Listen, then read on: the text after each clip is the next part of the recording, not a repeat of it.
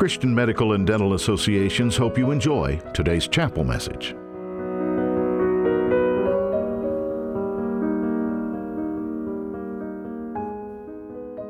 I mentioned as you were coming in that I've been thinking about this chapel since September. So why since September? I don't know how many of you listen to Al Mohler and the briefing on any kind of a basis, whether once a week or every day. Do any of you listen? I know, I thought a few of us, especially our public policy, listened to him, and he was one of our plenary speakers. Well, I catch him quite frequently, and one thing I found amazing, he's constantly using something in the New York Times or the Washington Post as fodder for his discussion. And I thought, this is a theologian that I think is at the top, and he and his people are reading the Washington Post and the New York Times. And so I was flying down to Orlando, I got in the plane at Tri-Cities, and I get this email from the Washington Post called The Post Most. The most popular articles that have been read in probably the 4 or 5 first hours of the day by regular readers of the Washington Post. And this was one of those articles that stood out to me as a physician, and why it is awesome that your brain can experience awe. And so here I'm at 30,000 feet on the plane reading this article. Why is it awesome that your brain can experience awe? And as I'm reading through the article, I'm looking as a Christian, as a person of faith, for even the slightest hint of transcendence or the divine. And not even close. The entire article by this secular author doesn't even come close to talking about transcendence. I was so blown away by this. I sent it to Gene and a couple of other people, and I said, can you believe this author is talking about awe and amazing? And so I wanted to share with you just a little bit of what he said before I jump into this article. It's got to have a rebuttal. Maybe I'll do a chapel someday at CMDA. So why is it awesome that your brain can experience awe? And the author, whose name is Richard Sima, says, it's a response to encountering something that is more vast, complex, or mind-blowing than we had conceived of either physically or conceptually. Okay, well, he started off with this. I thought, he's going to talk about God and the divine and da-da-da-da-da. Benefits of experiencing awe. So he goes into the why it's important to come back to awe. To awe. It can make us and our worries feel small in a good way. And he quotes article after article and article in all those soft medical science journals like the American Psychiatric Journal, the American Psychiatric Association, all kinds of these psychology journals. It can make us and our worries feel small in a good way when we experience awe. It promotes integration into social groups. And the studies that I actually dived into some of these studies, cross-culturally, you go to any culture in the world, and the experience of awe, he doesn't even use the word transcendence, but that's what it is. The transcendent actually brings us together. We share with one another in various cultures this experience of awe. It increases our feelings of well-being, life satisfaction, as well as our sense of meaning. It leads to greater curiosity and creativity. It improves our mental health and our physical health. And I wonder, all these studies that show the association between faith and being a part of a congregation leads to better health outcomes, whether it's a secular author or a faith-based author. The studies show better faith for those who regularly go to church and are with other people. Hang on to these benefits, because I'm going to circle back to these in just a bit. So, as I mentioned, no mention of the divine, no God at all considered by Mr. Sima in this equation. So I decided I wanted to talk a little bit about experiencing the awe of God's nature. And it was just going to be a chapel, but it turned out to be 4 chapels. So today I'm going to talk about experiencing the awe of God's presence. On February 14th, it just so happened that Carol gave me Valentine's Day to share for the next chapel. And I love what you just shared, Misty, in terms of Jesus' love for us. And I hope I remember that on February 14th for the next God's passion, Jesus' passion, the awe of God's power and the awe of God's provision between now and the middle of May. Experiencing the awe of God's presence. Anybody, probably many of you know what this picture is from. Recognize this? What's that?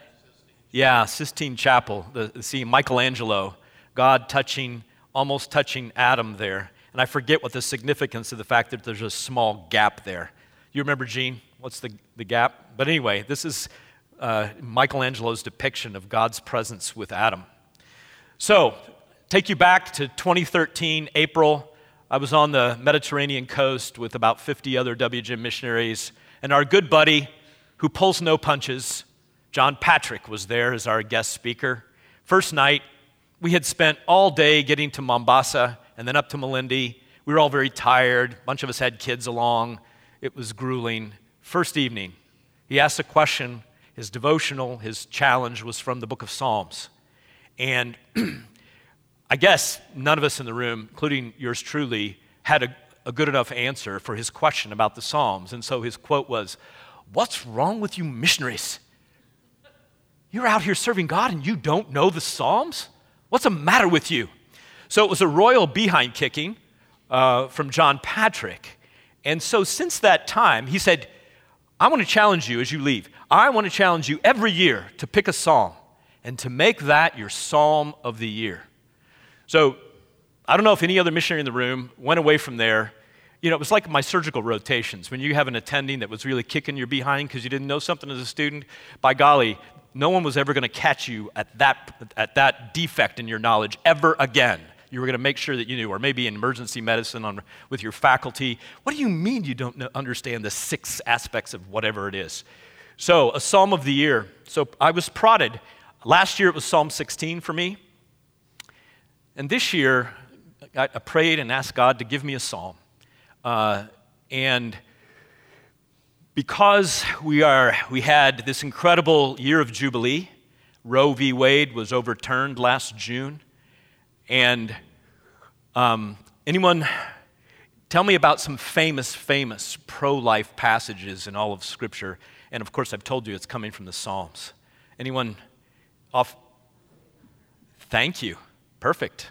Psalm 139. And so I just decided, I've read through that passage.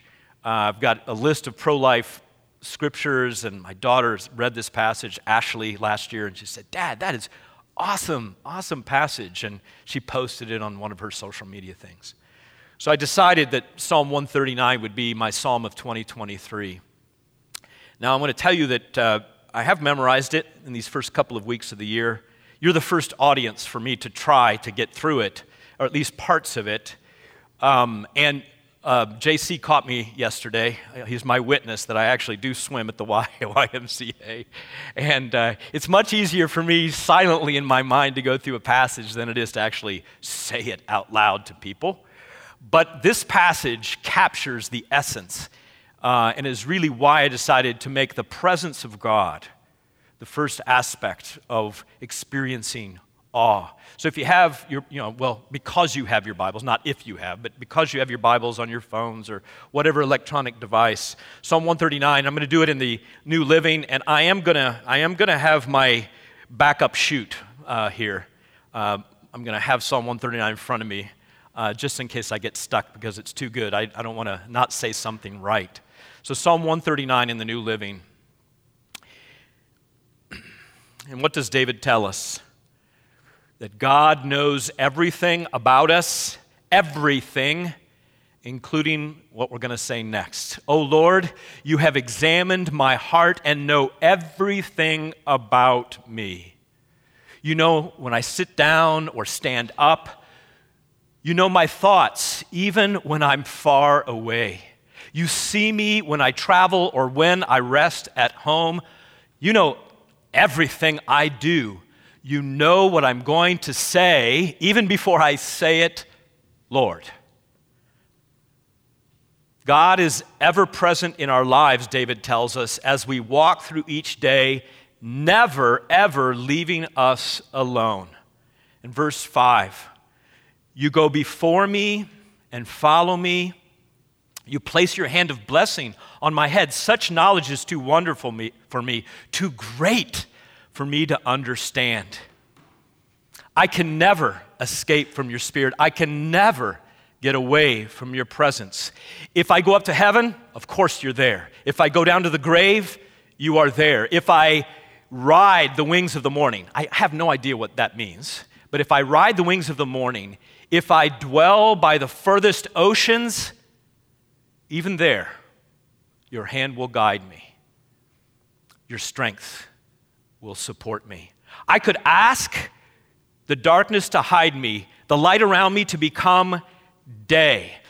But even in darkness, I cannot hide for you. To you, the dark shines as bright as day. Darkness and light are the same to you. And then the pro-life passage, the sanctity of life passage. He made us with incredible workmanship, paying attention to us through the entire process. You made all the delicate inner parts of my body. You knit me together in my mother's womb. Thank you. Thank you for making me so wonderfully complex. Your workmanship is marvelous, how well I know it. Great verse for any of the healthcare professionals in the room. We spent years and years and years figuring out this workmanship and never got to the end of it.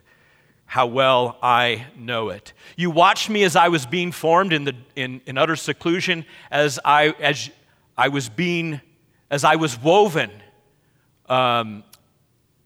in the dark of the womb. You saw me before I was born. Every day of my life was recorded in your book. Every moment was laid out before a single day had passed.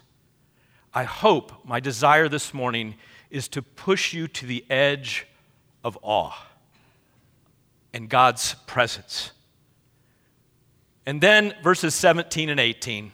I'm going to skip to 17 and 18, and I'm going to stop there. He isn't just with us. My brother in his house has a sign at the back entrance where he pulls in every day. He's really struggled with some issues over years, as I have too at times in marriage and getting along with my wife. He struggles. So what he does every day, he has this sign that's right. It's the first thing he sees as he comes in the garage door. It says, "Be here now. Be here now." So when he comes home from work, he's reminded to be present. To be present. So verses 17 and 18 tell us it's not just that God is with us, omnipresent, but that he actually is engaged and present with us and thinking about us. Verses 17 and 18. How precious are your thoughts about me, O God. They cannot be numbered. I can't even count them.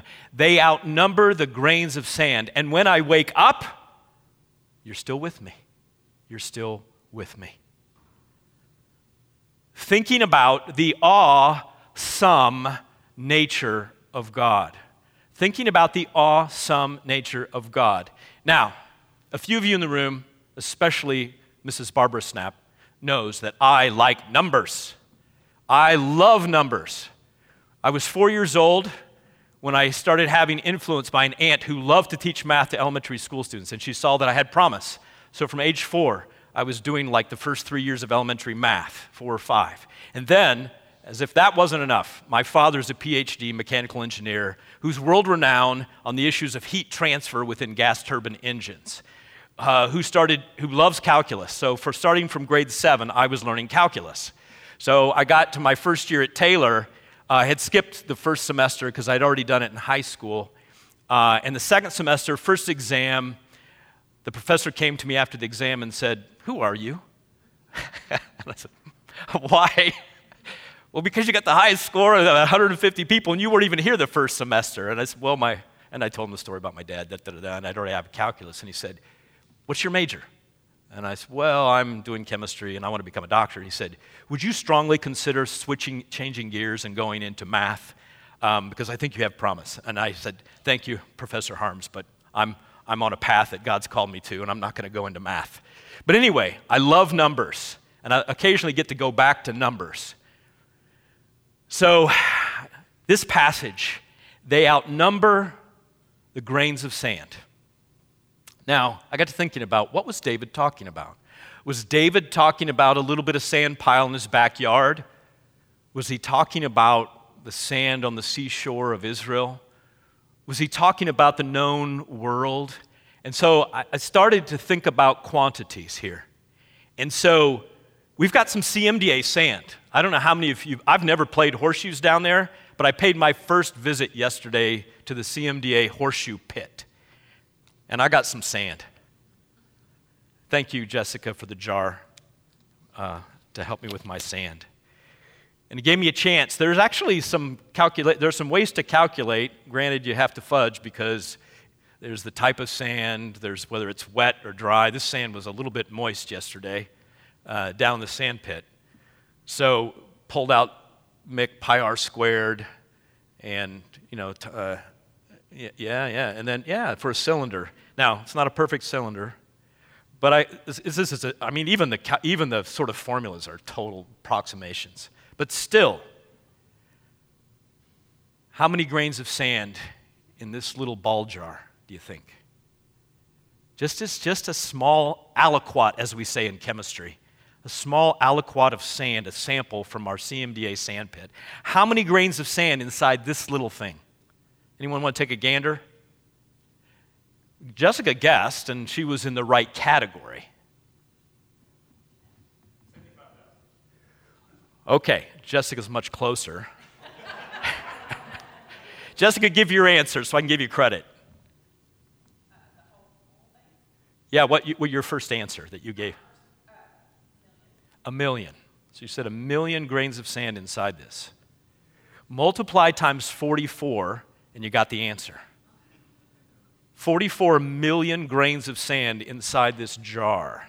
Granted, it's plus minus 4 or 5 million because, my measurements could be off a little bit, and it was wet sand, and it's CMDA sand, and maybe it's not, maybe it's fat sand, I don't know. But 44 million. So the numbers guy in me started to work out some things. Let's say that we live to be 85 years old. I think that may be close to an average male's expected lifespan in America today, 85 years. If every grain of sand is a thought by God, just what's in this jar alone would be a thought by God about us every single minute of every single hour, of every single day, of every single year for 85 years. Just one thought a minute, this would be the number of thoughts, approximately, that God would have about you and about me. This is a tiny fraction of what we have in our CMDA sand pit down the hill behind me. How precious are your thoughts about me, O God? They cannot be numbered. I can't even count them. They outnumber the grains of sand. How about a child's sandbox? So I wanted to go a little bit further. God's thoughts about you are more than the grains of sand in this sandbox. Approximately 16 billion grains of sand in a 4x4 from Lowe's, which is a foot deep. That is more than 5 thoughts per second for 90 years. 5 thoughts per second in a child's sandbox. God must think about us a lot, nonstop. Like 1,000 thoughts a second or more. This is Warren Dunes, just 30 minutes from where Pam and I lived for several years, our home in Michigan. Warren Dunes, a mountain of sand. We're not even talking about the Sahara Desert right now. This is just Michigan. And Netanya, Israel, where we got a chance to go in November, and on the coast. David would have been familiar with the sand along this coast there in Israel. How about the number of grains in the world of sand? It has been worked on by geologists, and this is the number I found yesterday on Google, 7.5 sextillion. That'll be an easy word to remember. 7.5 sextillion grains of sand. That's a 7.5 or 75 followed by 17 zeros. David says that God's thoughts about us outnumber that sextillion sand grains. And a little factoid also, my family all got it right around the table last night. You see it right here, so there's no mystery. There are more stars out there. If you want to blow your brain, there are more stars out there than there are grains of sand, just by calculations that have been done. So that is incredible. That is vast. And I hope bringing about some awesome. Let's go back to those benefits of experiencing awe and do it in a context of the divine. God's nature is at the heart of these, improving our mental health and physical health. It can make us and our worries feel small in a good way. It promotes integration into social groups. I'm having to read. It's a very small print on these little arrows. Gets our thinking off of self. Increased feeling of well-being, the satisfaction and sense of meaning, leads to greater curiosity and creativity. And at the center is God's nature. We have omnipresent access to awe. It is all around us. The author says to the secular audience, just walk outside and maybe you can find awe in the mundane. I don't think we need to rely as Christians, as followers, as believers in Jehovah, Yahweh, on the mundane. We have a lot better than the mundane to stimulate our brains to think about awe. God's presence is always with us. David said in Psalm 139, He goes before me, He follows me, He's all around me.